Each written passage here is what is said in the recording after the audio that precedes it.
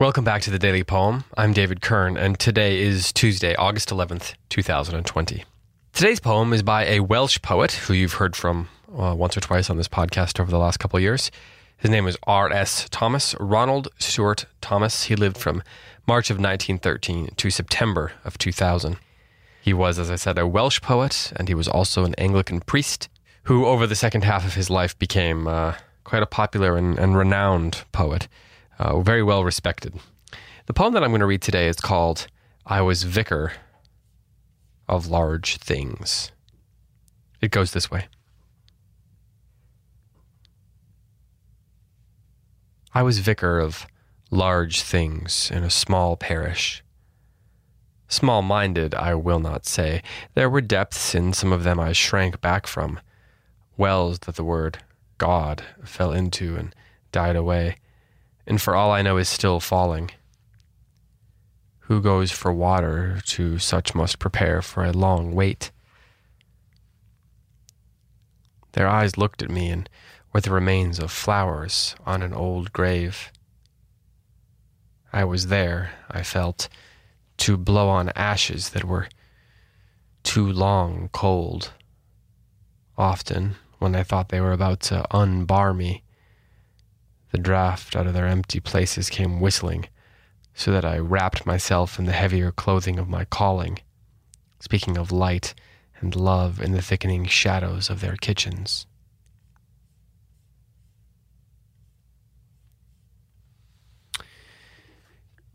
For my comments on this poem today, I'd like to share part of R.S. Thomas's obituary in The Guardian, the UK newspaper. This obituary was written in September of 2000 by Byron Rogers. It's quite a good obituary, lots of great information on his reputation and on how his acclaim grew and that sort of thing. Plenty on his cantankerousness as well. But I wanted to read a few paragraphs from the second half of this obituary. It goes, quote, "Acclaim came late. Thomas was 42 when Rupert Hart Davis brought out Song at Year's Turning, before which there had been just one book printed at his own expense and a few poems in magazines. Jean Bettman contributed a preface in which he wrote, 'The name which has the honor to introduce this fine poet to a wider public will be forgotten long before that of R.S. Thomas.' There were some generous reviews. Kingsley Amis called him one of the best half-dozen poets now writing in English, and by the time Selected Poems appeared 20 years later, an anonymous reviewer in the TLS was starting to use words like major poetry. Suddenly, nobody was making the old charge that Thomas was a limited poet. Yet it was easy to see why it had been made. He wrote about the hill farmers he had met in his first parish, a people and a way of life very few of his readers would have encountered. He wrote about religious faith, when for many this would have held only an historical interest. He attacked modern life, modern technology, the English encroaching into Wales and the Welsh responsible for the decay of their own culture and language. There is no comfort in any of these poems. Quote, 'Too far for you to see the fluke and the foot rot and the fat maggot gnawing the skin from the small bones. The sheep are grazing at Bwlch Fedwyn,' it's Welsh, I can't read it, 'arranged romantically in the usual manner on a bleak background of bald stone.' End quote. The hill farmer, at one moment a cosmic symbol of endurance, is also greedy, joyless, physically repugnant. There is no comfort in the religious poetry either, and no answers. One, called Earth, begins, 'What made us think it was yours? Because it was signed with your blood, God of battles?' Yet there is a grim compassion for the hill farmer, and there is the odd, abrupt burst of lyricism when the poet is caught off guard by the beauty of the natural world. But the tone is inevitably bleak, ruthlessly honest note Thomas now made his own. There is also a hardness about his rhythms and a clarity about his words and images that preserved him from the misanthropy and ranting into which some of his attitudes could have betrayed him. And I'm going to skip forward to the end.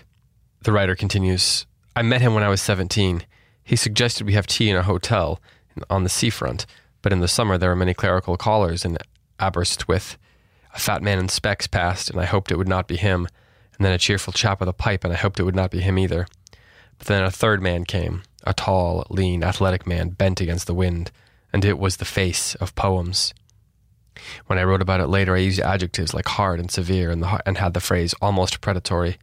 By return of post came a letter from Thomas in which he signed himself Nimrod. That sense of humor, faint and dry and so baffling to the young, was the strangest of all his contradictions. That's the end of the obituary. I wanted to read that because I think that it gets at the spirit, at sort of the soul of this poem.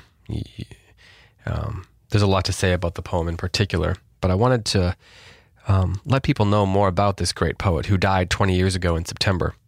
I hope you'll continue to check out his work. And all those characteristics that the writer of that obituary touches on, I think, show up in this little poem here by R.S. Thomas. So once again, here is I was vicar of large things. I was vicar of large things in a small parish. Small-minded, I will not say. There were depths in some of them I shrank back from, wells that the word God fell into and died away, and for all I know is still falling. Who goes for water to such must prepare for a long wait. Their eyes looked at me, and were the remains of flowers on an old grave. I was there, I felt, to blow on ashes that were too long cold. Often, when I thought they were about to unbar me, the draught out of their empty places came whistling, so that I wrapped myself in the heavier clothing of my calling, speaking of light and love in the thickening shadows of their kitchens.